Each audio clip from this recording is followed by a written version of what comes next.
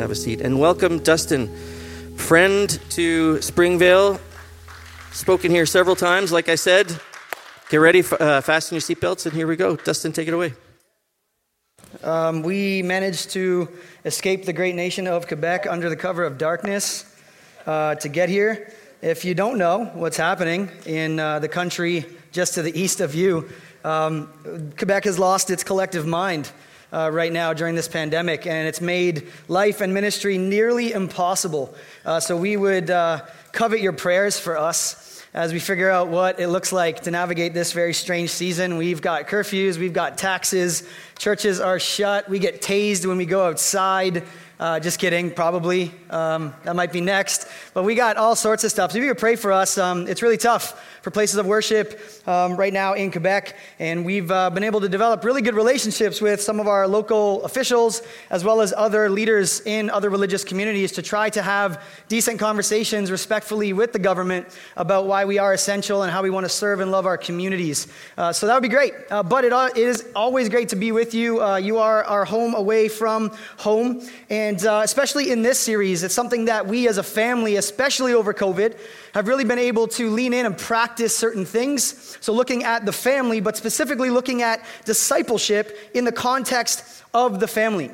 And so today we're going to try to be as practical as possible. I'm going to try to stick to the time that I've been given without getting in too much trouble. But we're going to look specifically at some of the practices and habits that make up the life of a disciple. Now, disclaimer, I'm going to talk about families a little bit, but if you are not yet married, or you are married and do not yet have kids, please don't tune me out. Because everything that we're going to talk about, all of the practices and rhythms that we're going to kind of explore this morning, apply to followers of Jesus. Not just those in families with kids. Okay, so this is not just that. It is going to help, I think, provide a little bit of a trellis for us in families to kind of develop good rhythms, but it also applies for those who are not yet in that situation. Family discipleship, really, simply, is just discipleship that's happening in the context of our home life. It's everyday life as we follow Jesus. So it's not just about being married and being parents with kids, but these are habits and rhythms that apply to all of us as we shape our daily lives. And so that's what we're going to try to focus on.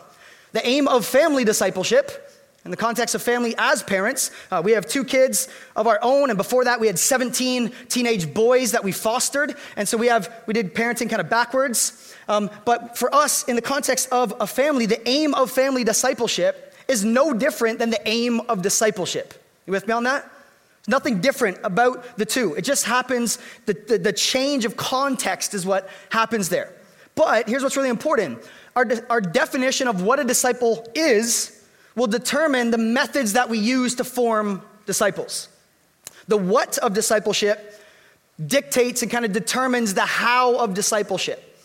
So for us, if a Christian or a disciple is someone who goes to church, knows some Bible verses, is a good person and volunteers when they can and votes conservative, then what we'll do is we'll form disciples after that paradigm. That's what we'll try to do as we form disciples.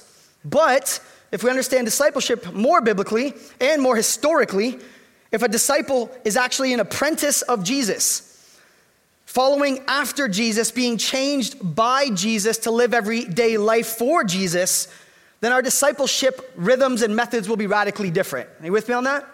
That'll change drastically how we approach discipleship. And that's what's really, really important about what we're going to look at this morning. One of my favorite definitions of discipleship and a disciple is from Dallas Willard. It'll be up here on the screen. He said, a disciple is a learner, a student, an apprentice, a practitioner. Disciples of Jesus are people who do not just profess certain views as their own, but apply their growing understanding of life in the kingdom of God to every aspect of their life on earth. I think that's a really, really good definition because it stresses the practice aspect of discipleship. That discipleship is not just a download of information, it's actually the formation of our entire lives to become like Christ. And Jesus set very specific ways that he modeled that. And then the invitation to discipleship is come, follow me, do what I do, and I will make you like me. That's why I think Dallas Willard's definition is good here. Now, many of us have different levels of education, and we've been in different contexts, whether it's trade school or college or university or higher education in different ways. But discipleship, we got to be careful not to think about it like university, where we just kind of sit in the classroom for hours and hours and hours and get a download of theory and textbook after textbook after textbook that are ungodly prices. Amen? You got to think about discipleship far less like university and far more like trade school. Not just a download of information, but applied knowledge and skills that are actually required for the workforce. Actually required for the field that you're entering in. And this is exactly when you pay attention through the Gospels and you look at how the early church is living in the book of Acts. This is exactly how Jesus formed his disciples and invited us to follow him. Not that we would just be people being informed by what Jesus said, but that we would be people so radically formed by who he is and what he did that our lives would be transformed from the inside out. That's discipleship. Not just listen to what he said, but imitate what he did. And parents, if you're in the room, you understand that so much of parenting is more caught than taught. Your kids are going to imitate what you do far more than what they're going to listen to what you say, for better or for worse. But that is parenting, but that is also how we go through the rest of life. So much of discipleship actually is supposed to be caught and not simply taught. When we ask our kids to go clean their rooms, I have a certain standard of what they're supposed to do, right? So if I send my son Gabriel up to his room to clean it, and 30 minutes later I go up and I say, hey, how's it going? And I open the door, and he has done nothing, but he tells me, Dad, I read this really good book on room cleaning methods. I actually even watched this awesome TED Talk. It was super inspiring, right? I was really inspired after. I had a couple tears. I had goosebumps watching it. It's like, yeah, but you didn't clean your room. You did nothing, right? No, but I watched the TED Talk. It's like, no, but that doesn't count because the task that you're called on is to actually do something. I'm trying to form you into doing things that are healthy for you and healthy for our household. And when Jesus calls the church the household of God, that's exactly what he's getting at. That we have a job to do. That we have a life to be lived. That we are supposed to be formed by the rhythms of discipleship, so that we end up conformed into the image of Christ. That's the target of discipleship. And all throughout the New Testament we see it. And it's super important because sometimes we can relegate discipleship to a ministry of the church. It's like, oh, maybe it's like a class, or it's like for like the really smart people, they go to the discipleship class or whatever it is. When you pay attention throughout the New Testament, discipleship is not a ministry of the church. It is the ministry of the church. In fact, it's the mission statement that Jesus gives his church.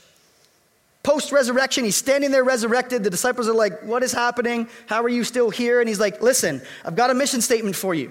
And in Matthew 28, he says, now go into all the world and do what? Learn a lot of stuff. No, go and make disciples and teach them to obey, to practice and live how I've shown you how to practice and live.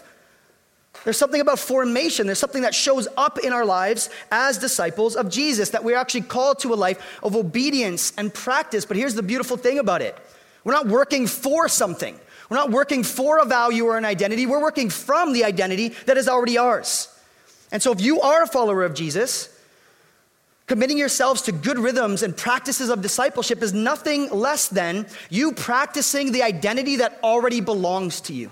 It's you living a life and becoming who you already are. Amen? And if you are not yet a follower of Jesus, the invitation to you is to stop going after different ways of formation and come to Jesus, because it's actually in him that you'll be formed and be given life and ultimately have rest. But it shows up somehow, right? Shows up in how we live. Shows up in the practices and the rhythms that we structure our daily lives around. 1 Timothy 4 is probably one of my favorite examples of this kind of thing. Listen, 1 Timothy 4, Paul's writing to a younger Timothy about how to do this thing. Verse 7 and 8, but have nothing to do with pointless and silly myths. Anybody have any of those lately? Nothing? No? Online? No myths floating around, nothing at all in people that you know? Okay, yeah, me neither. It's okay. But have nothing to do with those. Rather, instead of focusing on all of that nonsense and silliness, train yourself in godliness. For the training of the body has limited benefit. It's good. But godliness is beneficial in every way, since it holds promise for now in the present life, but also for the life to come. Paul's like, listen, work out, do your Peloton, go crazy, like do it. Get a six-pack, do that. But that is of limited benefit. But here's the thing. Train yourself for godliness because that is of eternal benefit. But not just for, well, I'll hold out till I go to heaven and then it'll be eternally mine. It's like, no. It's for present value now too. That this life that is promised to us, that we are given, that we are invited into, is one that we're actually experiencing rest, but while we work towards it. Do you see the paradox? The word that Paul uses here for train yourself is actually the Greek word gymnasium. It's like a sweaty word, right? There's something to it. It's like you actually have to exercise. You actually have to practice. You actually have to work out the disciplines of a disciple in order to grow as a disciple. How many of you think of discipleship like that? I don't. I don't. I really don't. My default is be like, I'm saved. Jesus, do your thing. And it's like, yes, but Jesus already did the thing to save me, so now I got to do a thing. Amen? Like we are saved not by works, but we are saved to works. We're saved to good works. We're saved to go out into a world that does not know, a watching world that does not know the rest and peace and life that we have in Jesus, and to demonstrate it and imitate it because we've been renewed already. We don't look and live towards a work that God's going to do. We work from it because it's already done. He already rose. He already gave us life. He already took my guilt and shame and condemnation. Now I get to live free. Amen? That is how we practice discipleship. Disciples of Jesus practice the disciplines of Jesus. And without discipline, there will be no discipleship. Without practice, there will be no progress. There just won't. No one drifts towards a vibrant spiritual life. You don't. I don't. You don't drift towards a six-pack either. That's why I don't have one, right? You don't drift towards a six-pack just like you do not drift towards spiritual vitality. Amen? We don't drift there. Your default, listen, hear me. Your default is to drift away from God, not towards him. Your default is independence from God, not dependence upon him. That's your default. That's my heart. That's your heart. So there has to be some counter formation. There has to be some intentionality about how we approach following after Jesus. So parents, if you are a parent, practicing this and modeling Christian disciplines is not an add-on to your parenting. It's not. It is literally the job that God has given to you as a parent. That is the job. Notice what Paul says. It's like physical stuff is good stuff. It's like, so if we approach parenting like the world does and say, well, we just got to feed them, raise them, clothe them, give them the best education possible. Paul's like, that's of some value. That's good. We should do that. But of eternal value is to train yourself and our kids in godliness. Train them. Exercise those muscles.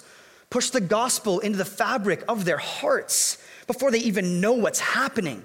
Work it into their nervous system before they even know who they are in Christ, so that there will be an appetite in them so they'll want to be in Christ. That's the job of a parent. The good news is we fail at it all the time. And there's grace upon grace upon grace. So when we talk about disciplines, it's always weird when I kind of preach on practices. It's always interesting because they're like, no, that sounds like legalism though, Dustin. It's like, no. That's not legalism at all. Because we're not working for anything. We're working from something that's already ours.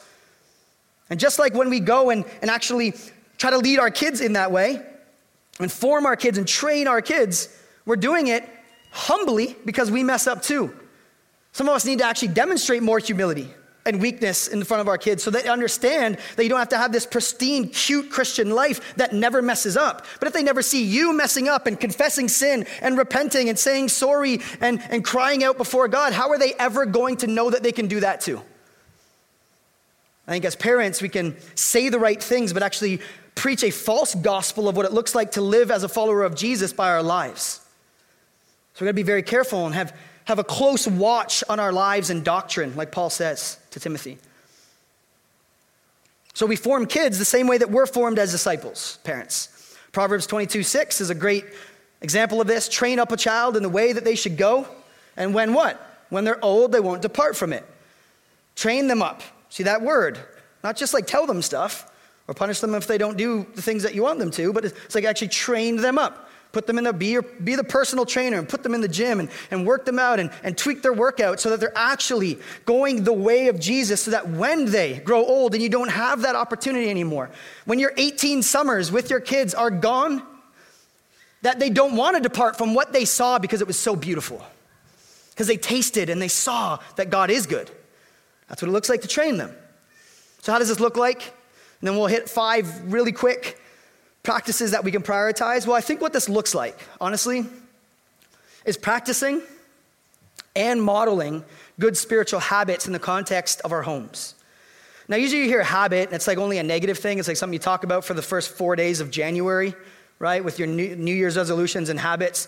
And then, I don't know, you've already broken all of them by day 6, and you feel terrible, right? I've already broken all of mine. I don't know, anybody? But habits is not just a bad thing. They're not just negative. Habits are really just repeated actions that shape and structure our daily lives. Something that I heard growing up that I've begun to understand now as an adult and a parent is that how you spend a day is how you spend your life. There's some wisdom in that. How you spend your day, what you do with these 24 hours ultimately is just the drip in the bucket of what you end up doing with your entire life. And our daily habits are actually what form our daily lives. So every day, you and I are forming and reinforcing habits. That's what we're doing. Sometimes they're good, sometimes they're bad. Experts say it takes an average of 66 days to break or form a new habit. Some of us are like 3 days into our Bible reading and we're like, ugh, right? 66 days, imagine 66 days to actually work something into your muscle memory and make it a habit, or to get rid of bad ones. It's like Netflix, no. Bible, yes, right? Like 66 days to actually work that out. What we give our attention to ultimately is what shapes us. Shapes who we are. Shapes who we think we are. Gives us definitions of goodness and success and identity and all of that. What we give our attention to is what shapes us. New Testament scholar Michael Horton says that character is largely just a bundle of habits. Character is largely a bundle of habits. I think he's right. Because what follows here is that if what we do actually shapes who we are and who we're becoming, then few things are more important, church, than practicing good spiritual habits. You with me on that? Few things could be more important. If what we do actually shapes who we are and who we're becoming, few things should take more of a priority in our lives individually and in the context of our families than practicing good spiritual habits. But I think where we misunderstand spiritual habits and disciplines is that if the point of Christianity is spiritual pick-me-ups and lollipops and quick fixes and therapeutic feels, then spiritual habits will get old really quickly. But if the point of the Christian life is to be conformed into the image of Christ, only a commitment to the way of life that Jesus modeled for us will do that. So our definition of what a disciple is of utmost importance when we talk about this. I grew up in a martial arts household. I have a black belt in Okinawan Shorin-ryu. I boxed, I did Brazilian Jiu-Jitsu, I coached all of those things. And so for me, every time I think about this, I can't help but think of the original Karate Kid. Anyone? Not the new one with Jackie Chan and Jaden Smith. That one was all right, but the original is just OG greatness. Amen? Amen. All right. But if you remember, Mr. Miyagi is training Daniel-san, and he's getting him to do all of these menial, silly tasks, and he's getting frustrated, right? Waxing used cars, wax on, wax off, right? Painting fences, sanding an old deck that clearly is not in good shape. I said, why am I sanding this thing? It's already broken, right? In the new one with Jackie Chan and Jaden Smith, he's taking his coat off in the rain, right? And putting it on the coat rack and taking it back off and putting it back. And he's doing it over and over and over and over again. And in both movies, they're extremely frustrated because they're like, when are we going to learn how to do karate? Like, I'm the karate kid, for goodness sake. That's why I came here. I'm going to do karate, right? Until Mr. Miyagi starts sparring with him. And he realizes that all of the muscle memory, all of the wax on, wax off, all of the sanding, all of the painting, all of the hanging of the coat on the coat rack was the movements that he was working into his nervous system, so when the time to fight came, he was ready. I think Christian discipleship is so much like this. Sometimes we don't understand what it's doing, but we trust the one who invited us to follow him.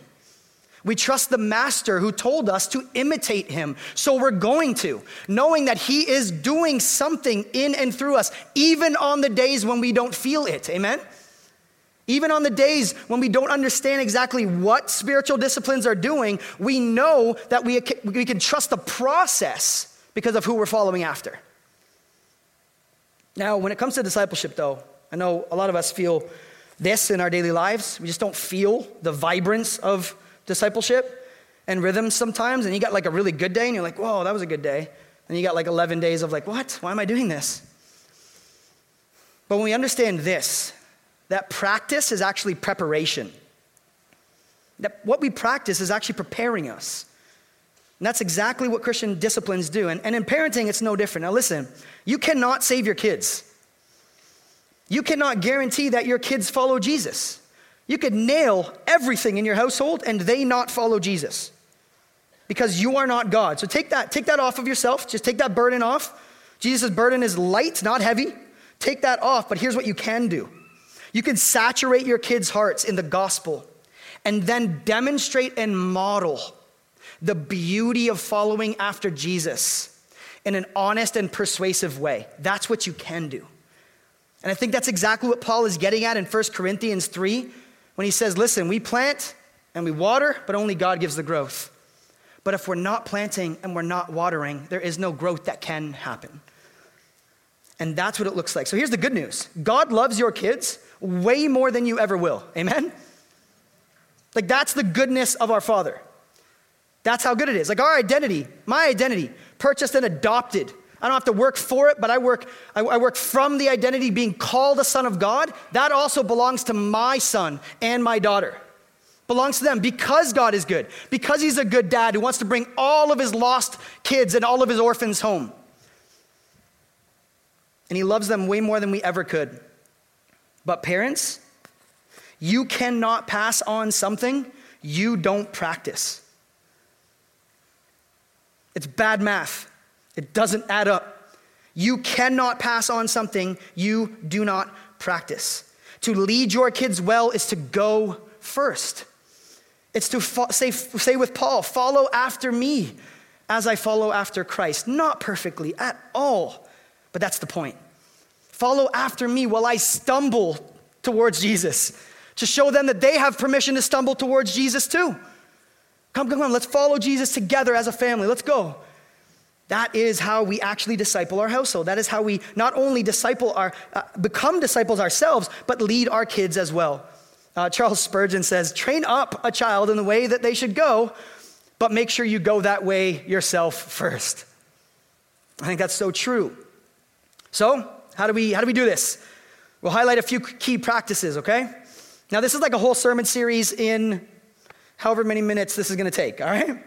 So we're just going to hit this really fast and go through these practices very, very quickly. We're going to try to hit 5. In the Sermon on the Mount in Matthew 5-7, Jesus hits 3 main core practices for his disciples. If you remember the Sermon on the Mount, it's structured around Jesus saying, when you pray, assuming that we pray, when you fast, assuming that we fast, and when you give.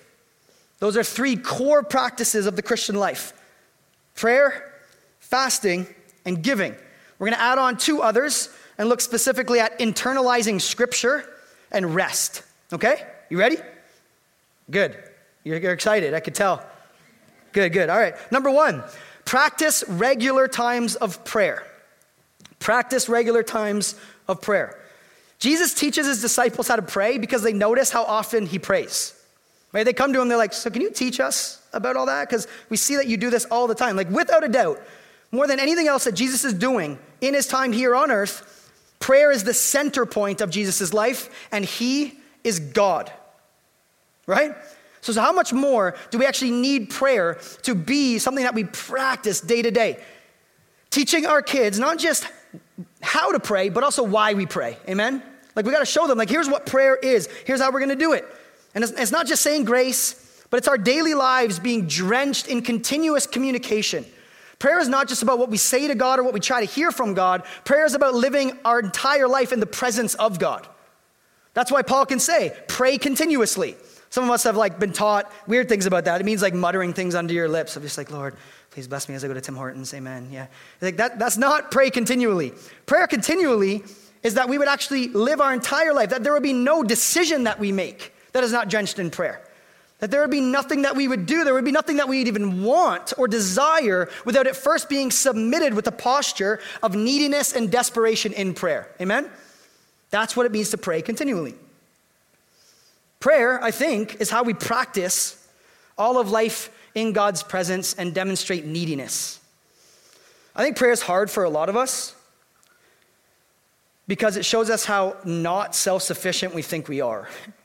It's truly a humbling thing to experience, to have a posture of neediness and desperation in prayer. Now, here's what I recommend as a family. As a church, we've been practicing some like ancient prayers for a little bit. We were practicing one called the prayer of examen, which is one that comes from St. Ignatius of Loyola in about the 1500s. We've been practicing this prayer because it gives us a structure for prayer. Because sometimes, depending on what tradition you come from, structured prayers are kind of like, oh, that's weird, I just talk to God. But then you talk to God and you say nonsense, right? So you're like, oh, I don't know, maybe I need a structure. So we've tried to find like a middle ground.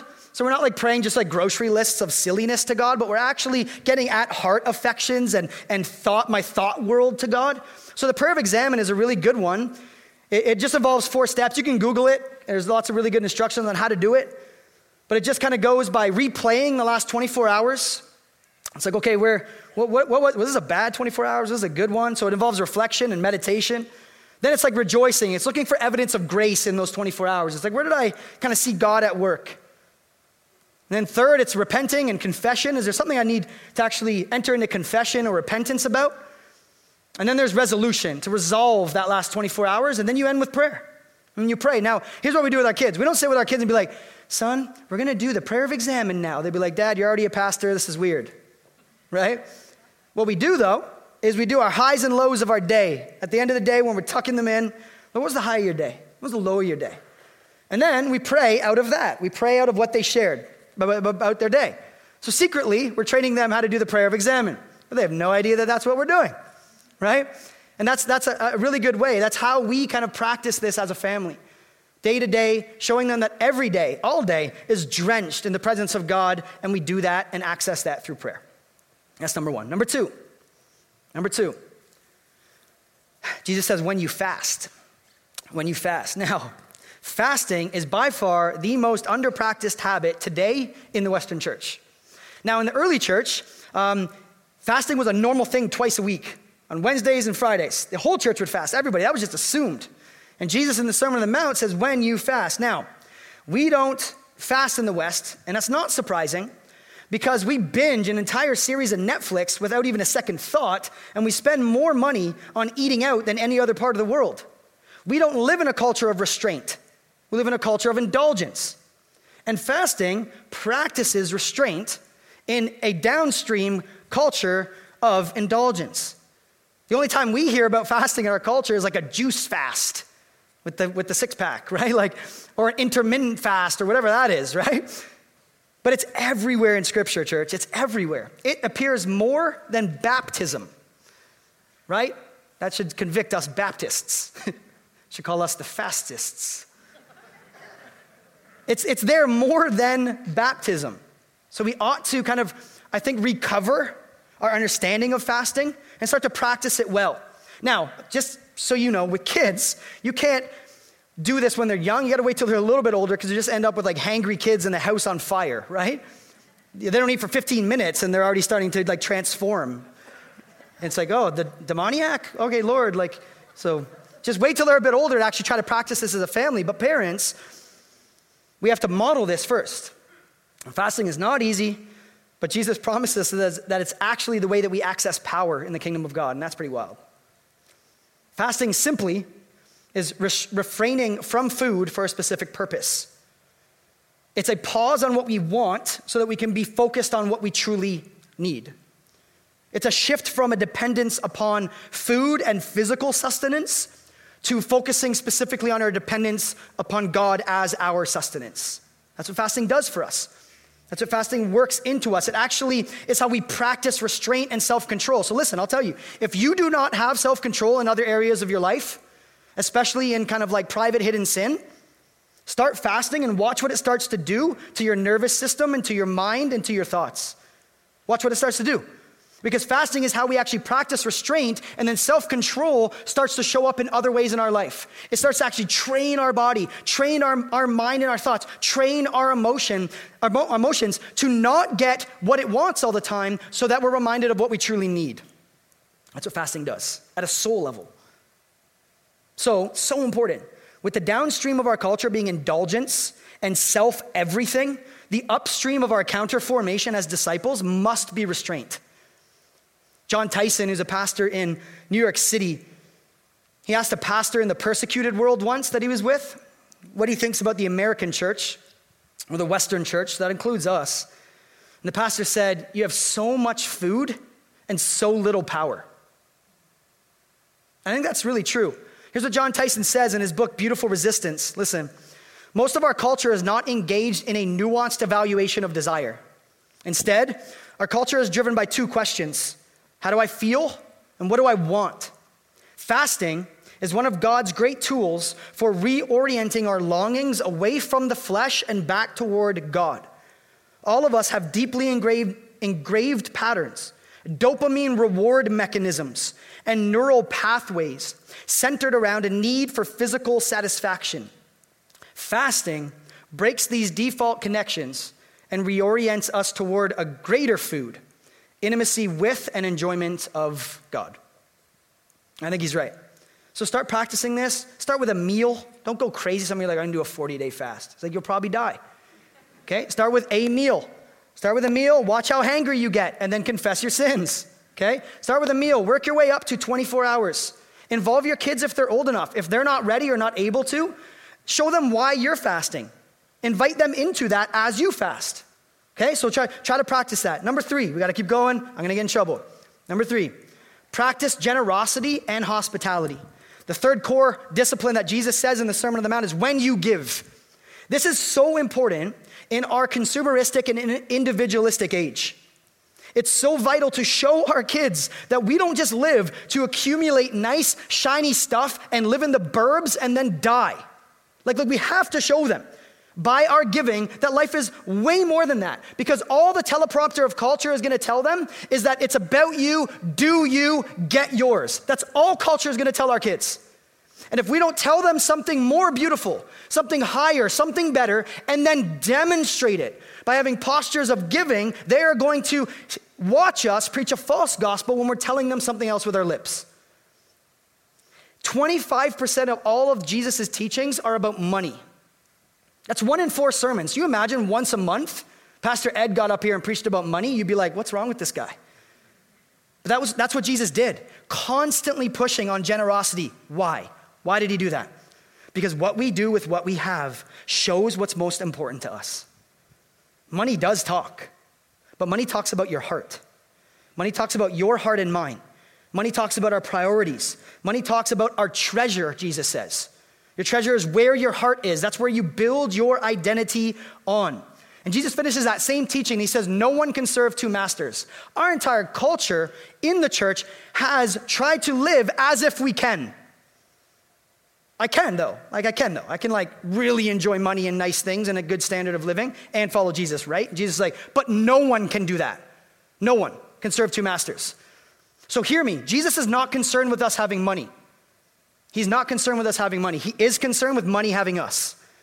And that makes all the difference. There are lots of righteous, wealthy people throughout Scripture and throughout Christian history. But you wouldn't necessarily know that they were, because that's not what they built their life around. Amen? And so we have to practice that. And if we're not careful, parents, we can tell our kids that our treasure is in heaven with our lips, but show them that our true treasure is on earth with our lives. We have to show them something different. And that requires a radical shift in our heart from being owners to stewards. You don't own anything. You're like, I own my home. No, you don't. The bank does. We don't own anything. And if we have a posture as stewards and not owners, what that does is owners see their life and possessions as belonging to them to be used for their enjoyment. That's what an owner does. But in the kingdom of God, it's full of stewards. Stewards are managers of things that don't belong to them. Stewards see their life and possessions as belonging to God to be used for his purposes and our enjoyment. Because we get to enjoy him as we go and steward everything he's given us. And that's the beautiful thing about this. Paul reminds the Corinthians in 2 Corinthians 8, says, for you know the grace of our Lord Jesus Christ. Though he was rich, like imagine the opulence that Jesus lived with before he decided to come to earth, right? Like imagine. But for your sake he became poor so that by his poverty you might become rich. Over and over and over again, church, Scripture ties giving to loving. John 3:16, God so loved the world that he what? He thought about us? No. He gave his life for us.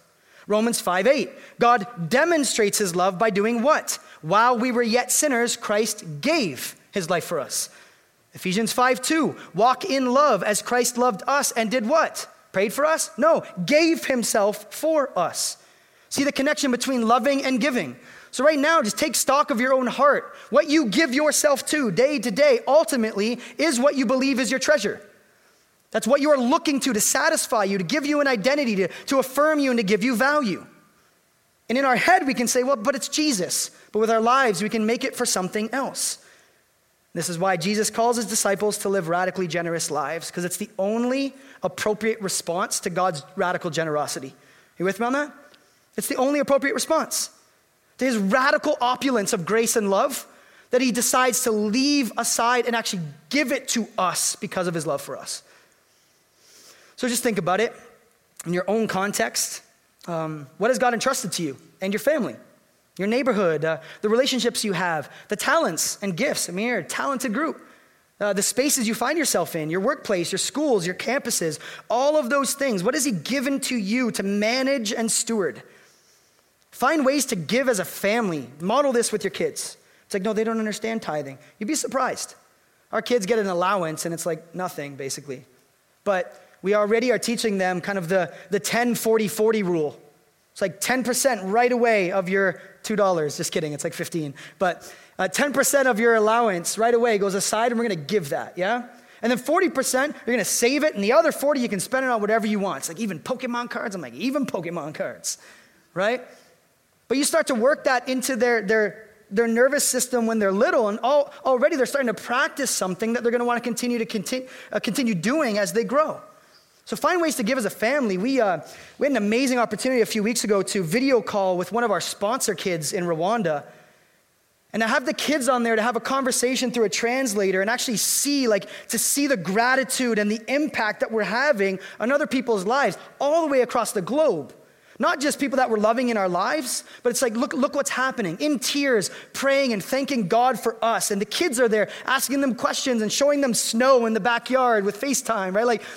And the kids are starting to learn, oh, this is what we do. This is what the Borlands are about. It's like, yeah, not perfectly, but this is what we try to prioritize as a family.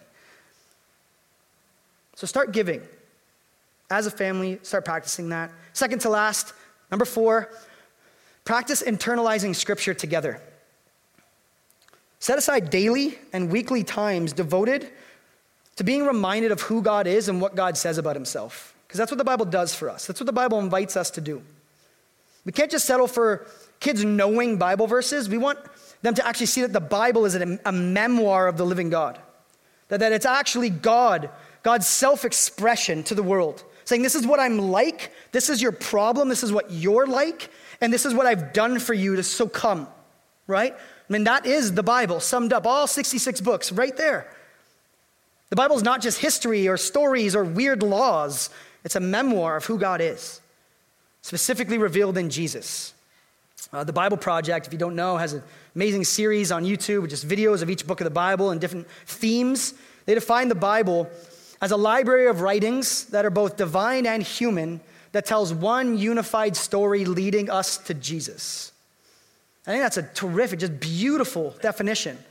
So to show our kids that that's what the Bible is. Now that doesn't mean that every time you sit and try to read the Bible with your kids, there's going to be like Holy Ghost infilled moments of like they really got it. Most of the time they're going to be sitting, picking their nose, jumping on the bed, doing what they're doing. But at least we're prioritizing internalizing Scripture together as a family, and we're modeling the fact that this is what gets to tell us who God is and ultimately tells us who we are and invites us to live life in Him.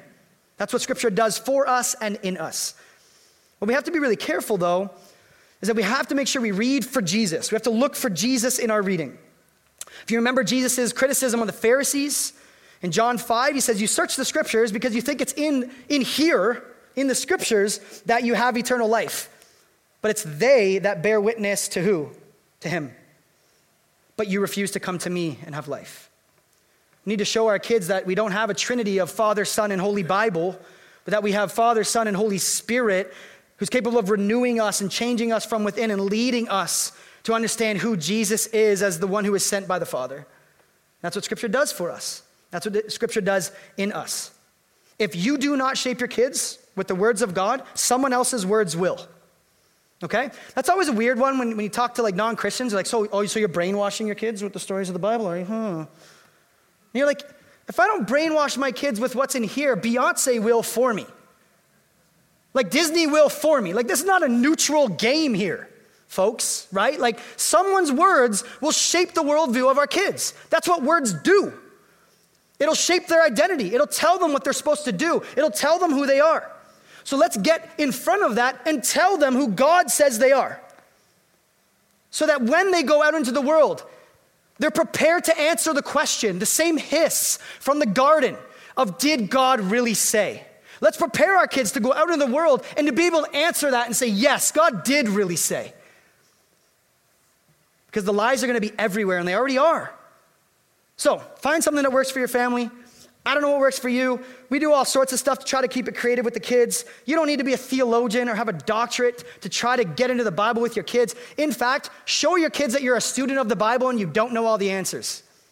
And then go and find the answers together. Jump online. Ask pastors, ask your leaders, ask your friends, be in community, do it together. What I will recommend, though, is there's an amazing series published by the Good Book Company. It's called the Tales That Tell the Truth series. And there's like 5 or 6 books now, and they are beautiful. Get them, buy them, they are amazing. Our kids, and it's amazing that it really just takes Genesis to Revelation, it just packs it into bedtime story size. And it creates all sorts of amazing conversations with our kids when we're tucking them in. All right, 5th and last, practice resting together. Practice resting together. There's a study in the UK that was done recently. I think I preached on Sabbath rest at some point with you. But in the UK, they did a study, and it showed that children actually learn how to rest the same way that they walk, like talk, and sleep. That resting is actually something that they need to learn and practice. It's so important that when we look biblically, that the Sabbath is exactly that. The Sabbath is actually an invitation to rest. The Hebrew word for Sabbath is stop. It's just stopping. It's ceasing. It's resting from work, because that's normal, right? Anybody looking forward to tomorrow? It's Monday. It's called Monday, right? But work is normal, so we're going to rest to focus on what's not normal. We're going to give special place to resting because we're going to focus on what's not ordinary. We're going to stop working. We're going to stop wishing, worrying, consuming, scrolling, planning, binging. We're going to stop doing what's normal so that we can delight in what's not normal. That's the Sabbath. That's the point of the Sabbath biblically. And in the Old Testament, the Sabbath is established right from the very first pages of Genesis. You know that, right? That creation ends with what? Rest. The creative process of God ends with rest. That's crazy. And the significance is not that he was tired. It's just like, oh, God needed a nap. He was yawning on day 6, and Adam and Eve saw him yawning. Day 7, the point is that God rests after furnishing creation to say, I've created you for rest, and I've moved into the neighborhood. I'm here. I'm present. That's the point. And if you notice, if you go read Genesis, day 7 leaves out something really important. Day 7 leaves out the refrain that takes the whole creative process. There was evening and there was morning. Day 7 cuts that out. There's no evening or morning in day 7. Do you know why? Because it hasn't ended. Because the invitation to humanity in day 7 is to rest in the creative work of the fully rested God. That's what you're created for. That's a God I can worship and get behind, amen? That you were created for rest. You were created for vacation in him. And in fact, from the very beginning of the story of the Bible, we've resisted true rest ever since Genesis 1. We've resisted that true rest and looked for rest in other things. We've built our identity on things that will not give us rest, and God is continually here saying, come and rest in me. The first sin in Genesis was not just an act of rebellion against God morally. It was a tragic exchange for looking for rest in something other than God. It was turning inwards for the answers to life and all things instead of turning outwards to the God who created us. So, what does this look like for you? I don't know. But I know that most of us don't practice an actual 24 Sabbath rest. And I know it's hard. It's hard. We've become really, really structured about this. So Friday night comes, and right at dinner time, we light a little Sabbath candle. The kids are pumped because they can't wait to spend the next 24 hours together. We put our phones away. We put them on Do Not Disturb, and we have 24 hours being present, doing whatever we decided to do that week. Try to eliminate digital things as much as possible for your Sabbath.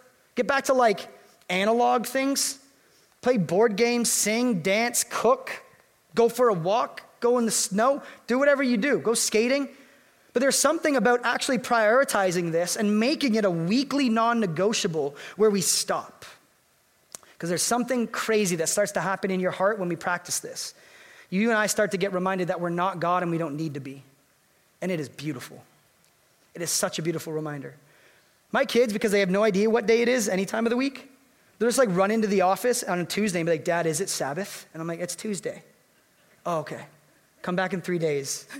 As if I stay in the office for 3 days. Anyway, but it's on Friday, right? So, okay. But they're just looking forward to it all week because they get mom and dad. We get this time together as a family. We open up scripture. We play board games. I lose at Catan, and we do all sorts of stuff, right? So do what works for you. But prioritize non-digital activities. Anything that you can do is stop and disengage and be together as a family, all right? So that's number 5. That's it for the practices. Here's how I will leave us. The point of all of these things is rest. Jesus promises us that if we're tired and worn out, the invitation is to come to him and he will give us rest. And it's through good practices and rhythms that we experience that rest. But you need to hear me. Our formation as disciples must be stronger than the formation of our culture. It must be. Every one of you are being formed and deformed all day, every day by the scripts and narratives of our culture. All day, you're being formed. And honestly, I think most people are unaware of how much the teleprompter of our culture and the sermons that our culture preaches at us on money and success and sexuality and identity and all of that actually deforms us. And then we show up in here hoping to be formed into the image of Christ, and we struggle because there's a tension. So just understand me.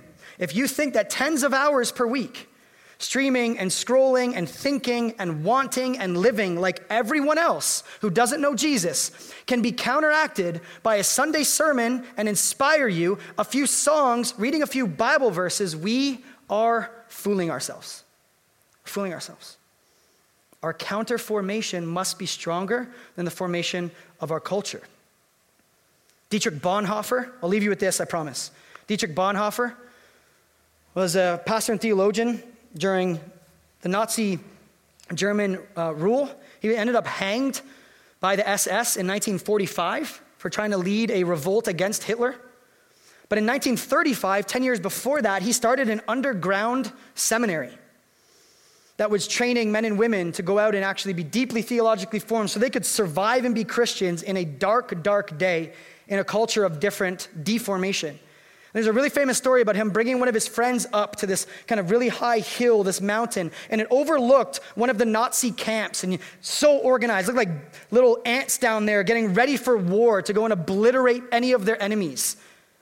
And he brings them up there and he says, you see that? Our formation, what we're doing here, must be stronger than that. And I think Dietrich Bonhoeffer was right, and I think he still is. The rightful response to God's grace and the rest that we're invited into in Jesus is to practice after him and go after him and follow after the ways that he lived, because he promises to change us and shape us so that we can go out and actually be different in the sight of the watching world. And pray for us to that end. Father, thank you that we can rest in you, that we don't need to work for our identity at all. Our value is not wrapped up in what we do, what we produce, or what we don't do and what we fail at, but that our identity is wrapped up in who you say we are, and that we can hear the sweetness of that identity in the gospel. I pray for all of us here in person and online, that you would just renew our hearts, give us a brand new energy to follow after you, to actually pay attention to our day-to-day lives, not with guilt and shame and condemnation, but with freedom. That we be able to restructure our daily lives, our practices and our rhythms, so that we may follow after our master and be conformed into his image. We love you, we need you, and we thank you. We ask these things in the only name that matters. In Jesus' name, amen. Amen. Would you please stand with us?